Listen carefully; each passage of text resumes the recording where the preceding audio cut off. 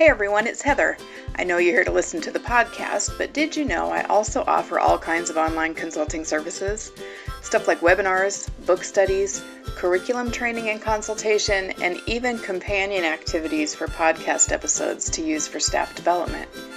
If you're interested, you can check out my website at www.thatearlychildhoodnerd.com, or you can email me at heather@thatearlychildhoodnerd.com. Thanks for listening. Grab your highlighters. Can't find them? They're probably right there in your pocket protector. It's time for That Early Childhood Nerd podcast. Let's get nerdy. Here's Heather.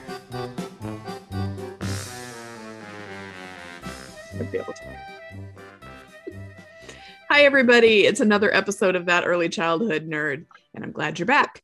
I'm Heather Burnt-Santy. I've got Richard Cohen here today, Hello. but also a very special guest star, Corey Berg.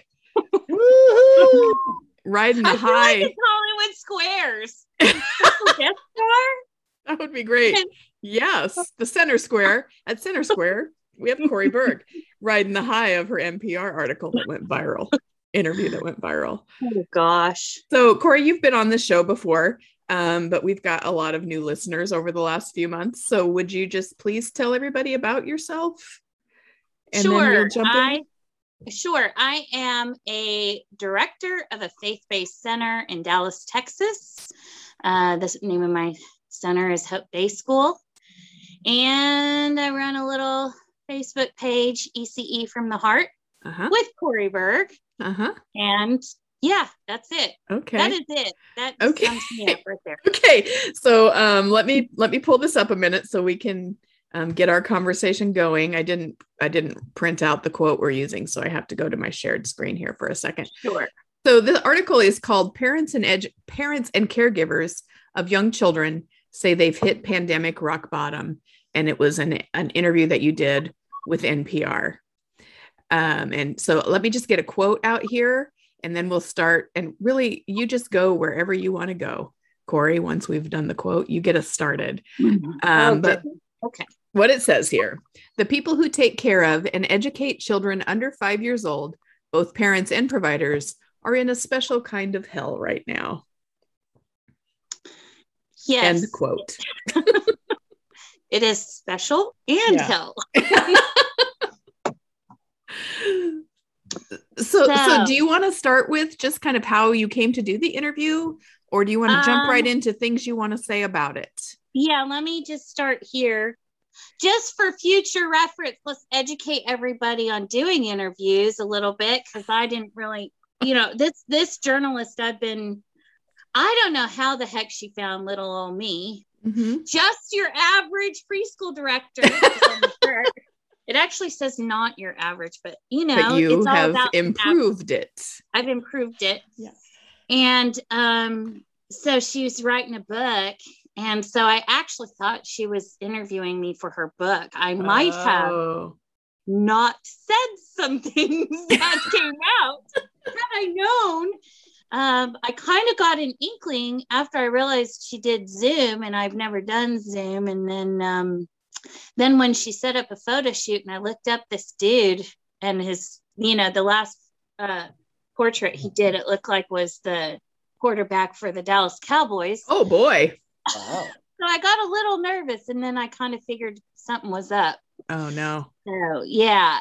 Give us an example, Corey, of something you might not have said if you had realized. I might not have said a colorful word that went out on first line of the article. Morning Edition. I didn't know what was done with any of it. And until I was at work about to go into my staff meeting, and the senior pastor texts me and says, "Oh my God, you are on NPR Morning Edition right now with the tagline, 'A parent told me to F off.'" No. And I was like, oh my God. And and he's like, it's okay. There's other people backing up what you're saying. So yeah.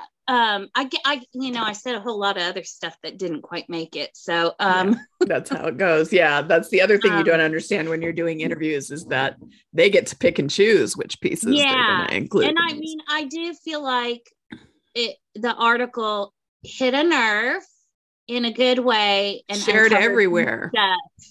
And it was both educators and parents who were sharing it. So I want to make sure that just right off the bat, this is not a parent bashing thing. I think the whole point of this article, I mean, that's everybody's favorite cuss word, right? Because you can use it as every part of speech. I definitely have practiced it quite a bit in the past. Definitely my favorite. Will in the future.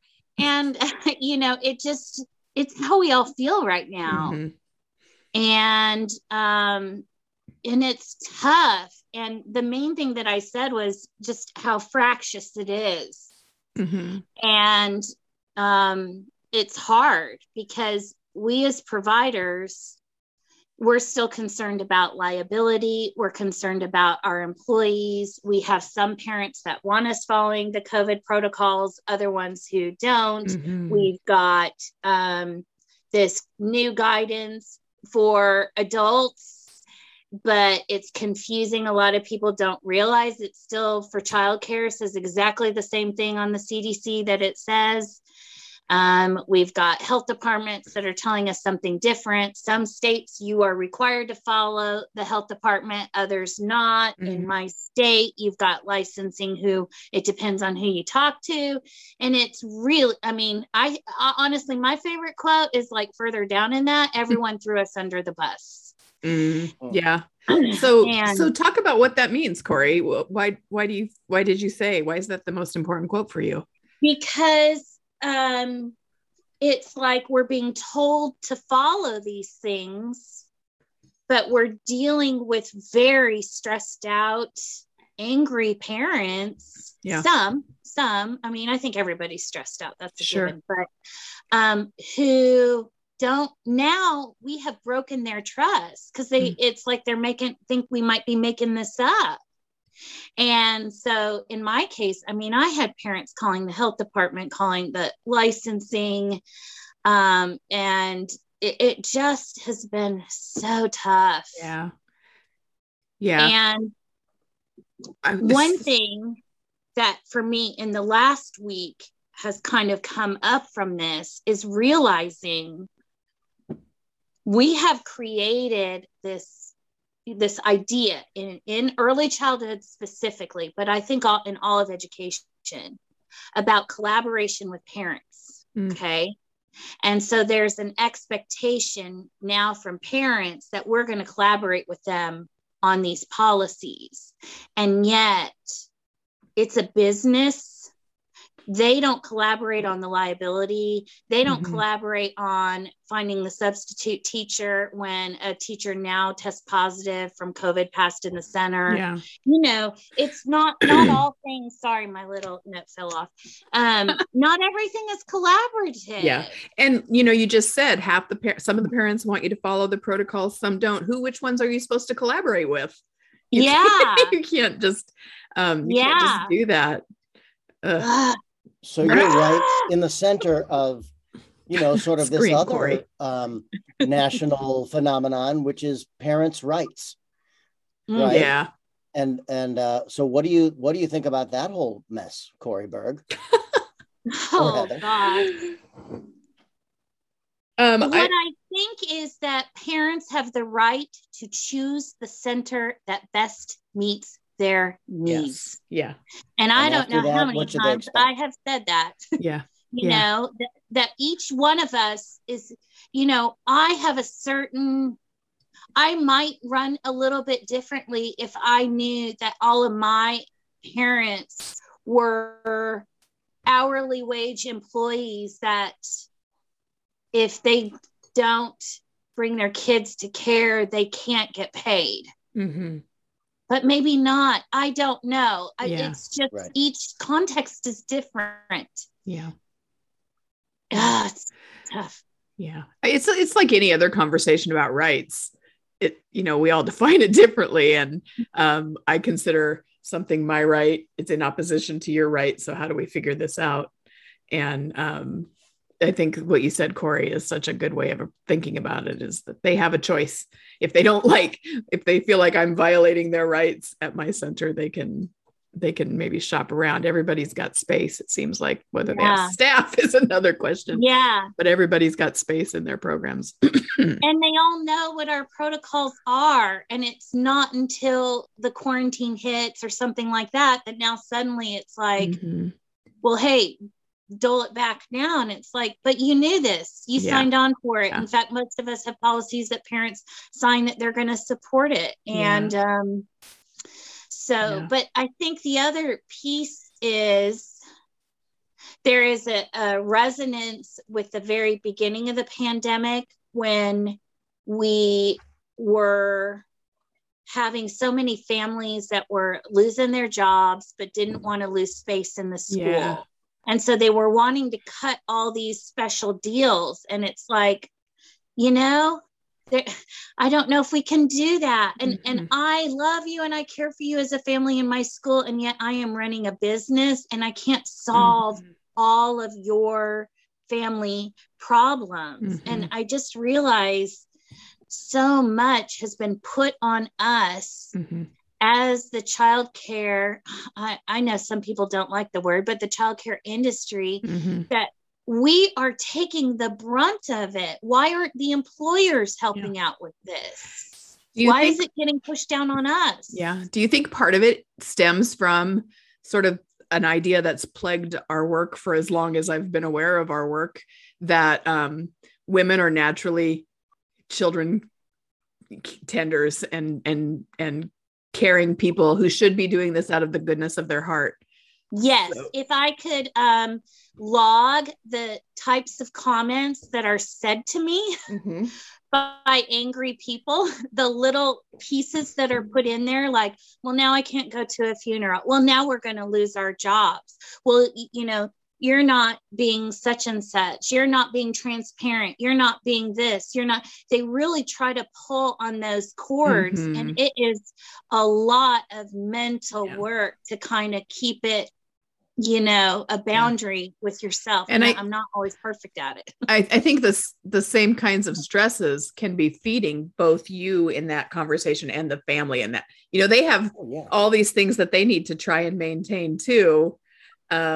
So it just sort of builds because you're both feeling so much pressure and you both want to do what the right thing is, right? You're not quarantining or closing down or, making changes to capacity for the fun of it. You're doing it because you care enough to keep people safe.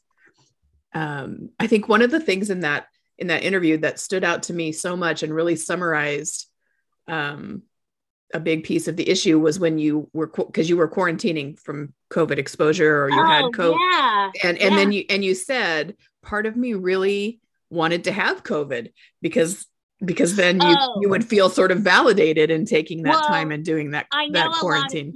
I was worried that I wasn't positive, and in the end I wasn't. I was negative, and then I was like, oh my gosh. First of all, I could still get sick again and have to redo this all again. Right. Yep. And second, what are people going to think? Right. Well, and of course you still could anyway. I mean, you can have COVID more than once, even if you had it, you can still have it again. Yeah. I want to just jump in and sort of make a disclaimer or something, because Corey, I know you fairly well, kind of. And I experience you as an incredibly committed and passionate professional. Yeah, seconded. And I also experience you as someone who works so hard to treat other human beings with kindness and respect. So I just want to make sure that anyone who's listening to this right now, yes, we did hear Corey just now express her frustration with some of the parents in her program. But don't mistake that to think Corey Berg hates all parents. That's not at all the message to take. I am a little worried about that. Right. That's why I wanted to be really explicit about that. That's not the message to leave this with. Yeah. Yeah. It's that even the best of us, which is who I consider Corey Berg to be, can get so frustrated and abused, frankly, by various stakeholders in our community that her emotions reach this level. And that's a really different way of leaving this podcast than just, oh, that director was saying mean things about parents. That's not what I just heard from you. In fact, you know, Richard, you know, I'm kind of a spiritual person. So anytime I have a difficulty with somebody, I spend time like in my head thinking compassion towards them to help bring it down, and to myself. Like I know it must be infuriating because they can't see really structurally everything behind this. So there's also things like whether or not, because sometimes you have cases where a child will test positive and already be quarantining at home before a classroom shuts down. And some centers are able to take them back early and some aren't. We really aren't able to. So if a classroom shuts down, it shuts down. I can't put them in another classroom. I can't, you know, we don't have the extra staff. There's privacy issues. I can't really tell parents when different teachers are able to come back because eventually it'll reveal if somebody had COVID. And so everybody's just kind of looking at their individual need that's right in front of them. And I just feel, I feel bad, but I don't know. I don't know what the solution is. Heather and I did another podcast recently about professional love. And we were talking about how, you know, part of being a great early childhood professional is you bring your humanity to work every day. You can't be no, Heather's not frozen. She's just looking. I was just looking at something. Yeah. I'm looking thoughtfully. Right. You don't know that. For those of you listening, watch the video and you'll see what Heather just did. The only way that we can be truly effective at our jobs is to, as professionals, be incredibly fallible, imperfect human beings, to express our love towards the people in our community. But what's also true is that it immediately opens up the door for blurriness and confusion. And when you're in a crisis like this, you've done such a good job that these parents think of you as a friend. And when you say, I can't help you, they are hurt as if a friend hurt them. Oh. Right? By doing your job well, you end up in this position you're in now. That's a special kind of hell. It is. And you know what? The same is true outside of pandemic stuff, often with teachers. Yeah. You know, they may be going through something and we love them dearly, but whatever is in their life no longer fits the structure of what we need for our school or a center or whatever it's called, you know, whether it's hours or whatever. So it's a common problem. It's just extreme because it's everybody at once. Right. I can't imagine. I'm actually scrolling. That's what you thought I was freezing it. I'm scrolling to find the email from Corey that had your notes to see if I need to ask any leading questions. Well, and I think the other piece, because I've done a lot, I kind of took a bit of a break from even writing and stuff on my own ECE page because I was just really overwhelmed. And right before this, a whole bunch came out. And I think there was one post that connects to this that a lot of people resonated with. There was a theme, this theme of martyrdom. And that we, you know, it is up to the stories that came out from people. I gave birth and 2 days later, I went back to the center because the chef called in sick. Oh my God. Yeah. So many horrifying things. Our field is not necessarily humane towards its educators. We have talked a lot about wage, but just the day-to-day stuff. There were times in the pandemic, my staff could not get bathroom breaks easily. I felt horrible. Come 4 o'clock, suddenly everybody's running to the bathroom because there's the numbers are going down. And what I ended up having to do because of the staffing shortage is cut my center in half. I now only have 4 classrooms instead of 8 because I just can't get enough staff. Mm-hmm. And I'm only able to do that because I've been really wise with that federal funding that came earlier, knowing I might have to do this eventually. Mm-hmm. I'm hoping that's wise. I shouldn't have said that, knock on some wood. But it's just, we have pushed ourselves and we have to stop this superhero stuff. We are just average people doing a job, and we aren't paid 6 figures.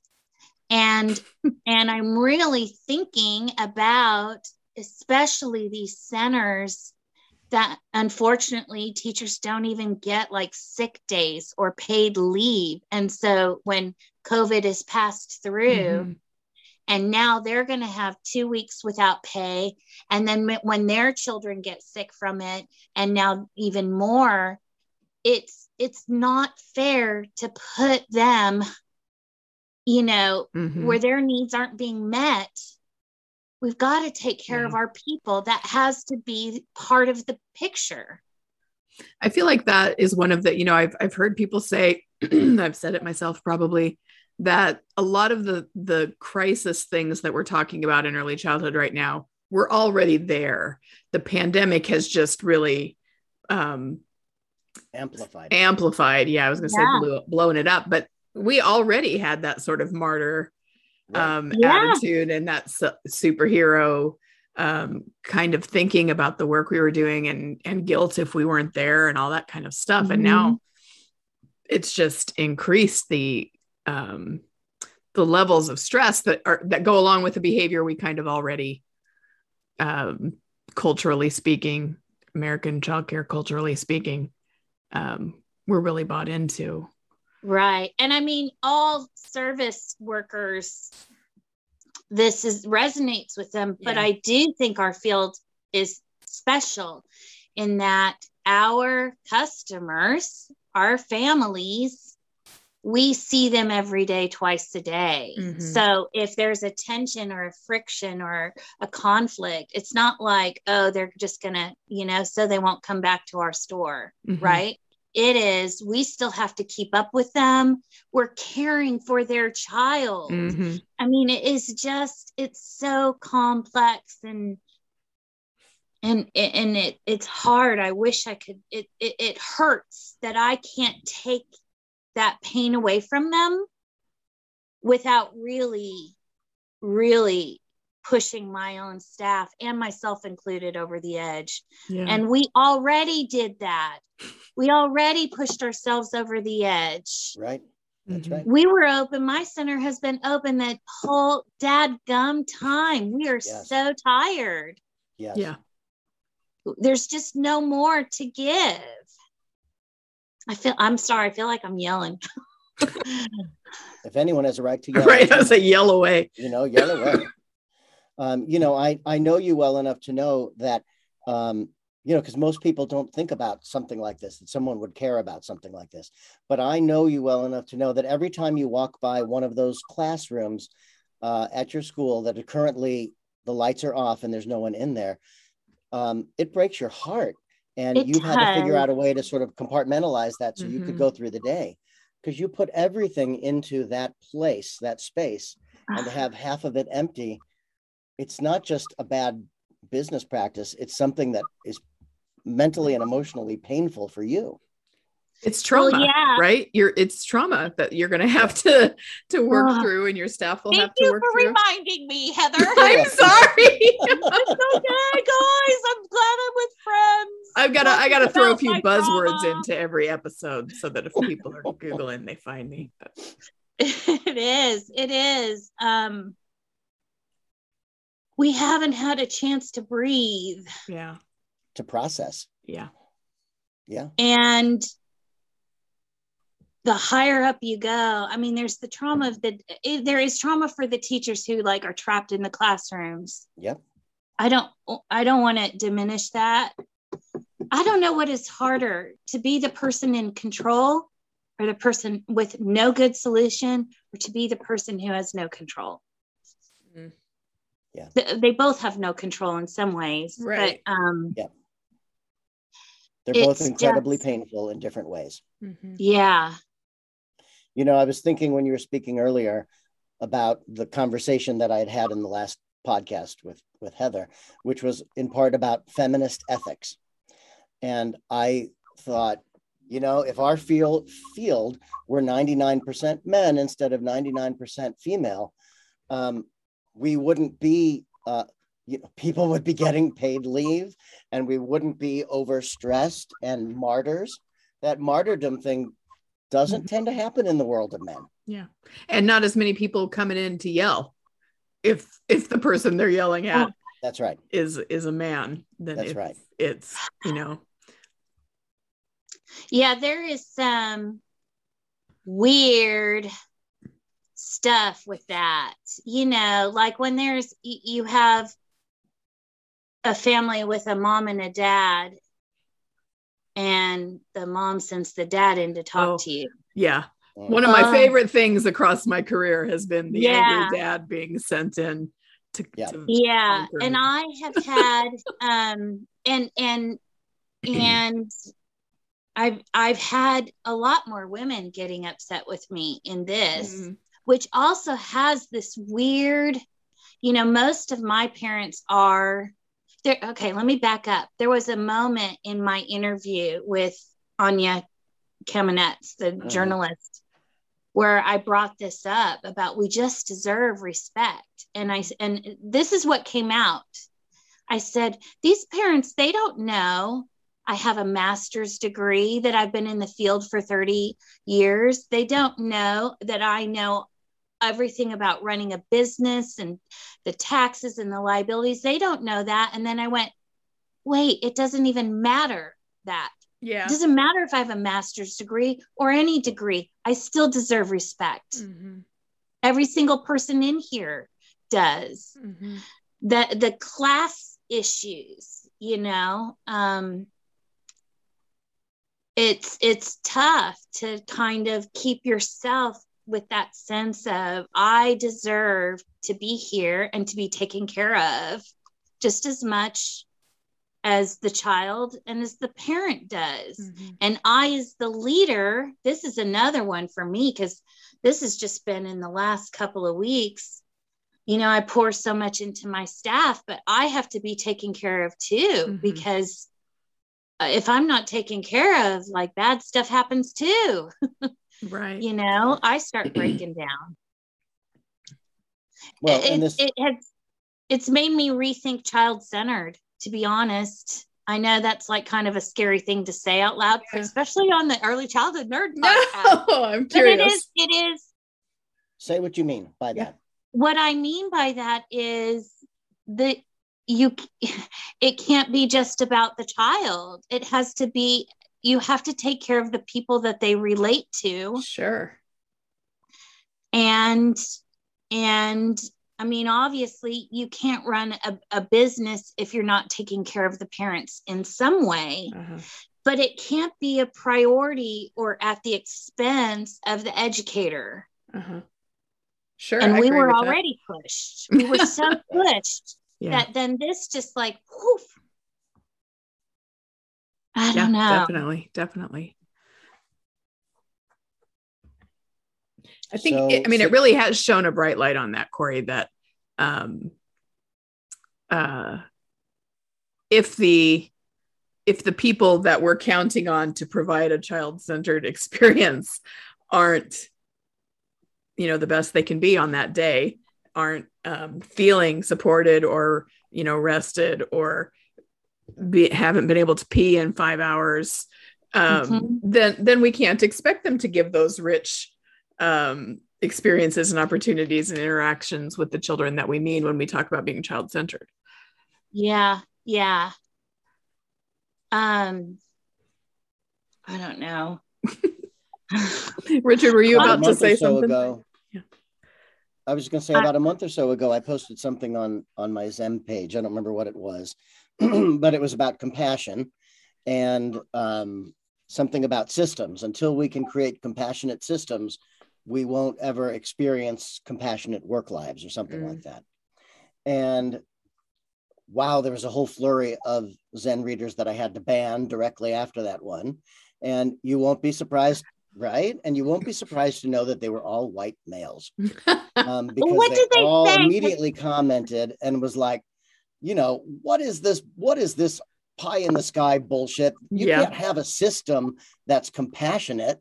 Compassion and system work don't go hand in hand. So you're going to have to figure something else out. Delete. But that's what we find ourselves in this patriarchal world. We're trying to figure out a new system with no frame of reference. And not only that, we're trying to create it in an environment where even the idea is met as hostile by the people who benefit from the system. I don't know if that makes sense. But. Yeah.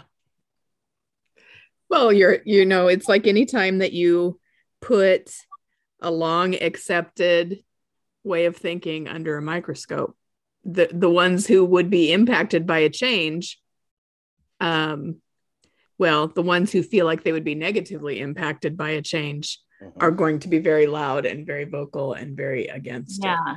Right. I know this is what I want to say. I finally got the head back in my head. Okay, good. That parents don't realize how finite we are. I mean, there were a couple times I did have to shut down classrooms for a day because I just did not have any staff to go in there to care for those children. And I've never had to do that before. We would move everything. If that meant, we would do crazy stuff to cover a classroom, crazy stuff, like a schedule of, okay, you're going to go in there for 10 minutes and then I'll be in there for 5 minutes. And then, okay, I'll answer the phone, like crazy stuff we have done for years and years to make sure that care continues. And now we hit a spot where that just isn't possible. And it's like, do you not believe us? Yeah. How is it possible you don't have any people? Anybody could do this work. Yeah. How's it possible you don't have enough people? If you could just pull in any woman off the street. Yeah. I'm sorry. I apologize. No, go ahead. Well, is it that they don't believe us, or that they're so self-absorbed in their own pain and fear and trauma right now that they haven't even taken the time to consider us? Survival mode, right? I mean, I would hesitate to say self-absorbed just because of the way I don't mean that's usually used. Yeah, but they're just consumed with their own needs meeting to survive. And Right. We've never talked about it with them. Right. That's we are part of this. We have created, whatever is going on. Okay, we got to be professional. Put on that Pollyanna smile when you hit that door. Come 4:00 when parents start coming in to pick up, you better kind of jive it up no matter what is going on. And, when it comes to advocacy, I was thinking about that this morning. We have to start telling the truth because we can't be the only ones advocating. We need the parents advocating too. In their workplaces and higher up. We're not powerful enough on our own. I mean, we're mighty powerful, but we are finite. I think that most of the changes that I would like to see in childcare, early childhood programs, early, whatever you want to call it, really depends on, or would be more feasible, more achievable if we could get the parents to be advocating with us or demanding the change themselves, because then there's always that, the customer is always right and the parent's the customer. And so whatever they expect should be what we're doing. And that's not how it works either. And if they heard, like you're talking about, Corey, some of the reasons behind the difficult decisions or the reality of getting through a day during the best of times, then that just gives them a different perspective to operate out of. Well, Okay, and they come to us. Oh, go ahead, Corey. Okay, so here's the part where it gets really mind. Ugh. Okay. We got to go back to why is it that we as a field have taken on this martyr thing? Yeah. Okay, I've been thinking about this. Mm-hmm. We did not get the same level of respect as every education, sector above this age group, right? We didn't get that respect. So what do? Okay, I'm going to try to meet every single need of yours, because maybe then you'll respect me. Yeah. Maybe you'll respect me if I'm open 6:30 to 9 o'clock at night. Maybe you'll respect me if, oh my God, there are childcare centers here that have hair cuttings places in the childcare center. Yep. Yeah. Where we'll do swimming lessons and karate, and let's add this, let's just do more and more for that. So that you will love us and you will value us. And that has added to it. Mm-hmm. And it hasn't made us feel good. At least I don't feel good. Maybe I shouldn't speak for all of America's childcare providers. Yeah. Well, for some, it's not a desire to be loved and respected. It's a desire to be fully enrolled. And we're already, operating on a shoestring. And so we just want to keep, my board wants me to keep 100% enrollment all the time. Mm. Love and kindness is like, I don't even have time to think about that. Especially the directors who work for large franchised corporations. Enrollment. Mm-hmm. Definitely. Yeah. And those are the same directors. Yes. Those are the same directors that are telling me, yep. My area supervisor says it's my job to just take the heat from parents. Yep. And the messages that we tell each other, if you're feeling bad because of the abuse, it is abuse in many cases. Mm-hmm. That you have that, if you're feeling bad or you can't handle it, well, gosh, it's just part of the job. You just got to develop a thick skin. And it's like, no, it's wrong. Right. It's and wrong. That I just have to wonder about what that means for the person saying it. Like, don't you wish for something better? Don't you wish that it wasn't part of the job? Why are you defending it being part of the job when we could be talking about changing that or improving that or making it less likely to be part of your job? Yeah. I think that's something I'm trying to learn, is how to think more about the person. First of all, I'm really being thoughtful about the messages, the subtext to what people are telling me. Mm-hmm. And then also exactly like what does that really mean? Why are you saying that? Why wouldn't you want it to be better? Yeah. Well, in the case of those large corporations, because, I sold my soul to the devil for 4 years. I didn't know I was doing it at the time, but and I figured it out and I hightailed it out of there. But, those directors report to area managers who report to district managers. And the higher up you get, the salaries get bigger and bigger exponentially. And you become accustomed to having all that money.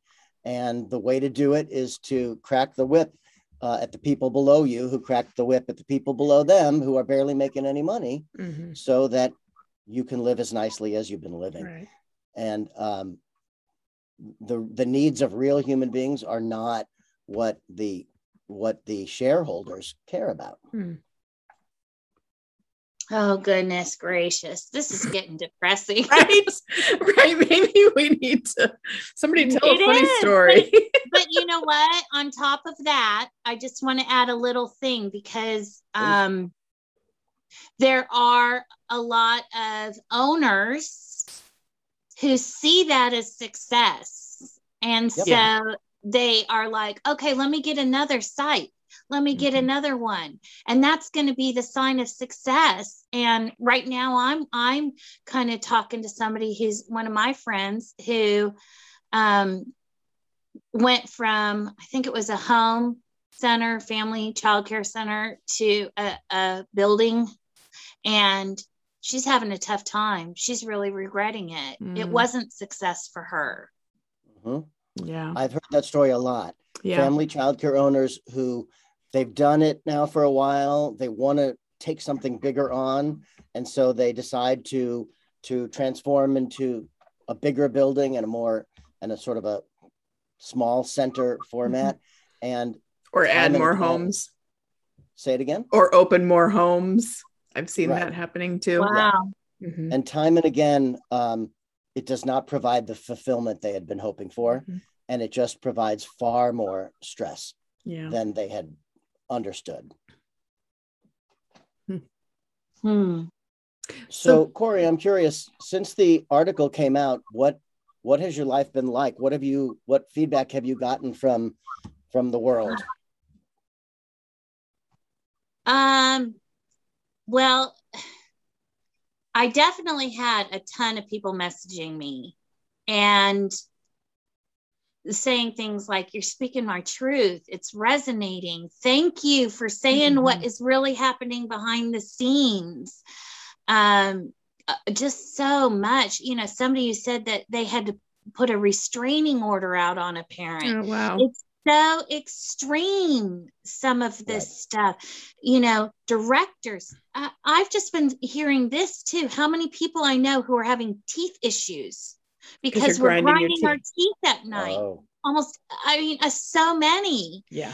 It's so hard. And just for me personally, it has, I'm just trying to process, okay, what just happened? Because that's really weird seeing my face places. Yeah, sure. And processing how I feel and what I just revealed, because I do feel kind of exposed, and processing other people's response to that. And it's really kind of some of my good friends that, some of them are like, oh my God, you got to get pictures of yourself happy with children right away. And, just worry for me, worry about both like what was projected and can you handle speaking for people? Like, can you do that and still run a center?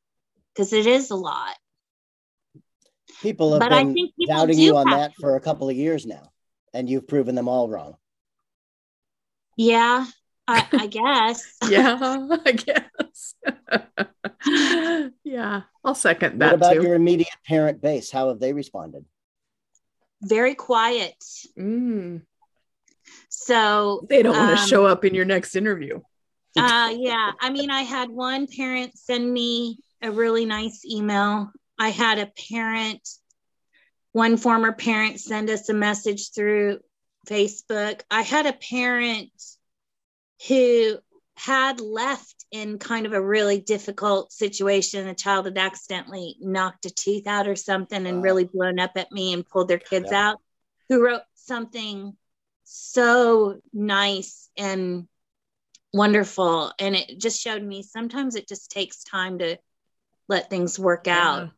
But I haven't heard much from my families. And I'm going to be honest, I really haven't heard that much from them through the whole thing. And I think that's part of what has been affecting me is I personally haven't gotten a whole lot of gratitude. And it's not that I have ever been one to kind of, I need this, because I'm creative and I feel good just doing stuff. And I've done cool things in the pandemic that I've never done before. That's what really feeds me. But I just don't, it's not necessarily gratitude, but at least just don't get in my way of trying to provide a quality center. Don't make it harder than it is. And that's what I feel like is happening. Right. Well, I'm not trying to diminish what you're saying. And so it also occurs to me that this is our profession's version of what's happening in the airline industry, what's happening in consumerism in stores. people are losing their minds around the country, and this is the way it's showing up in our world.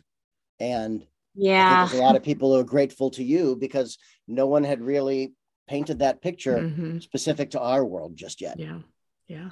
Someone who loses their shit on an airline makes the news, but someone who loses their shit at a childcare center doesn't, goes unreported. Yeah. I did lose my shit on somebody inappropriately. It was on a pizza side. I did. I went home on a Friday. I don't get home until after 7, and I wanted pizza and those darn cinnamon sticks, and it showed up without the cinnamon sticks, and I called them. And all of the frustration of everything of running a childcare center went into whoever that poor manager was. Yeah. So I did it too.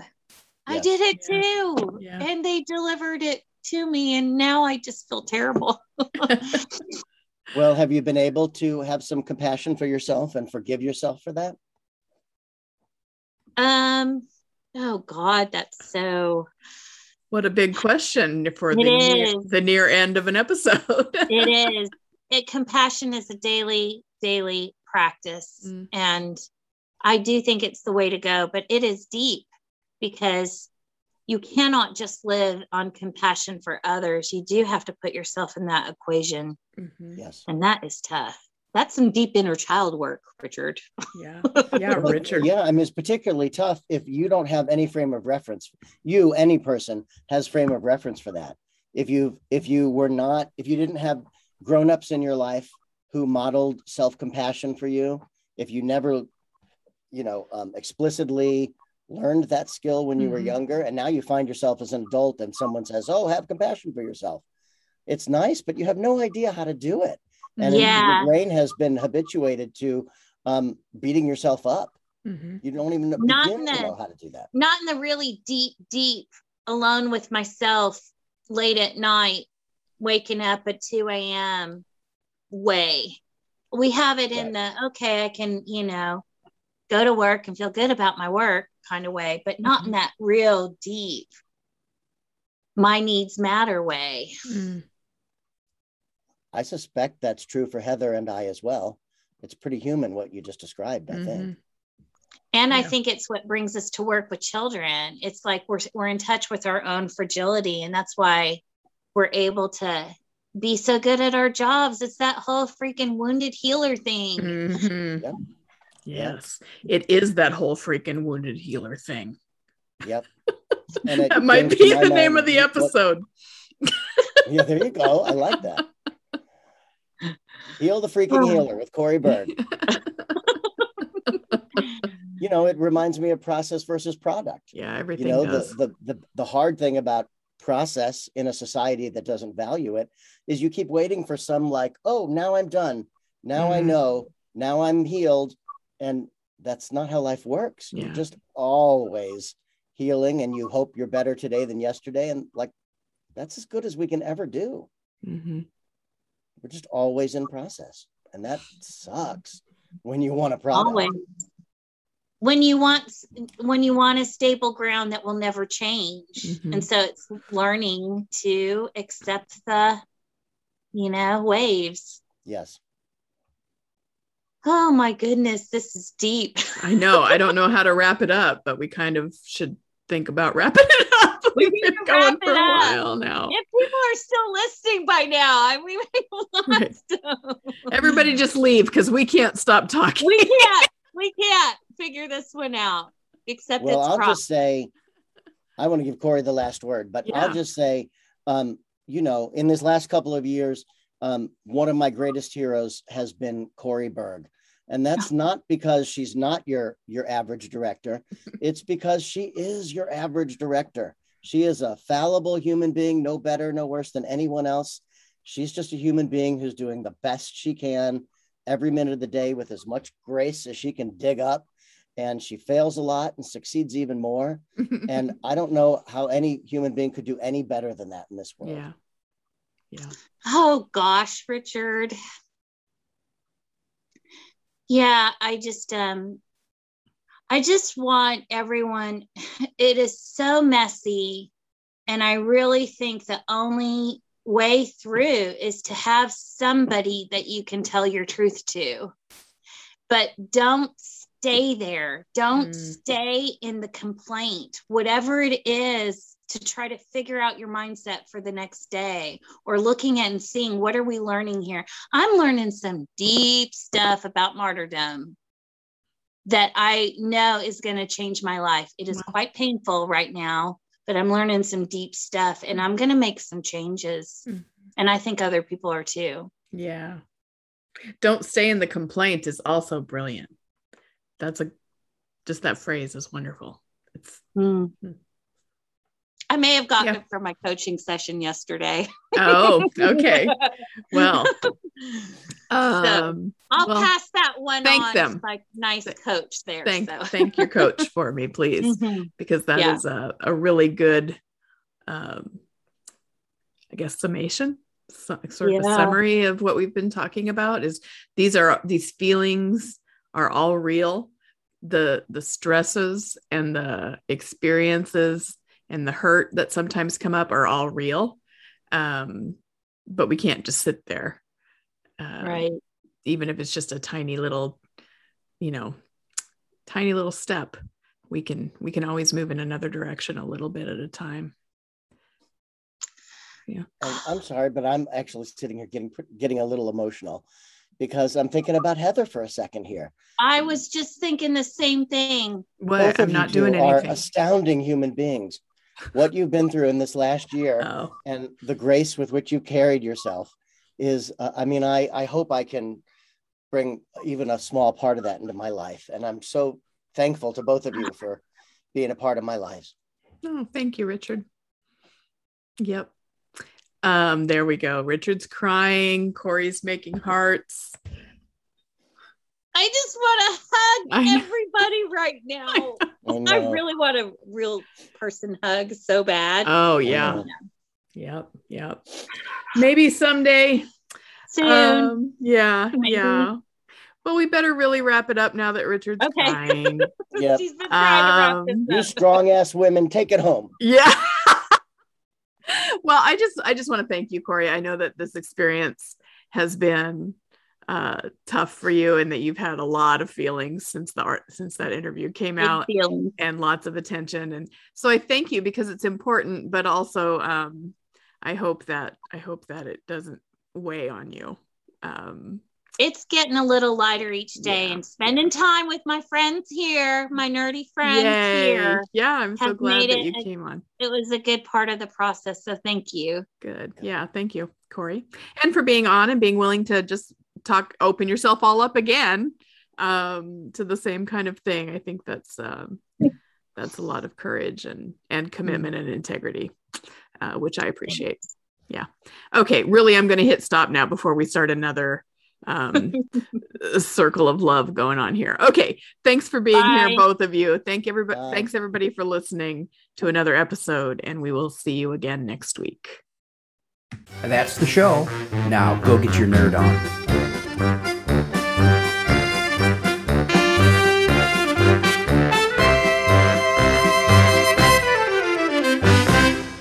This has been an Explorations Early Learning Upstairs Studio production. Oh.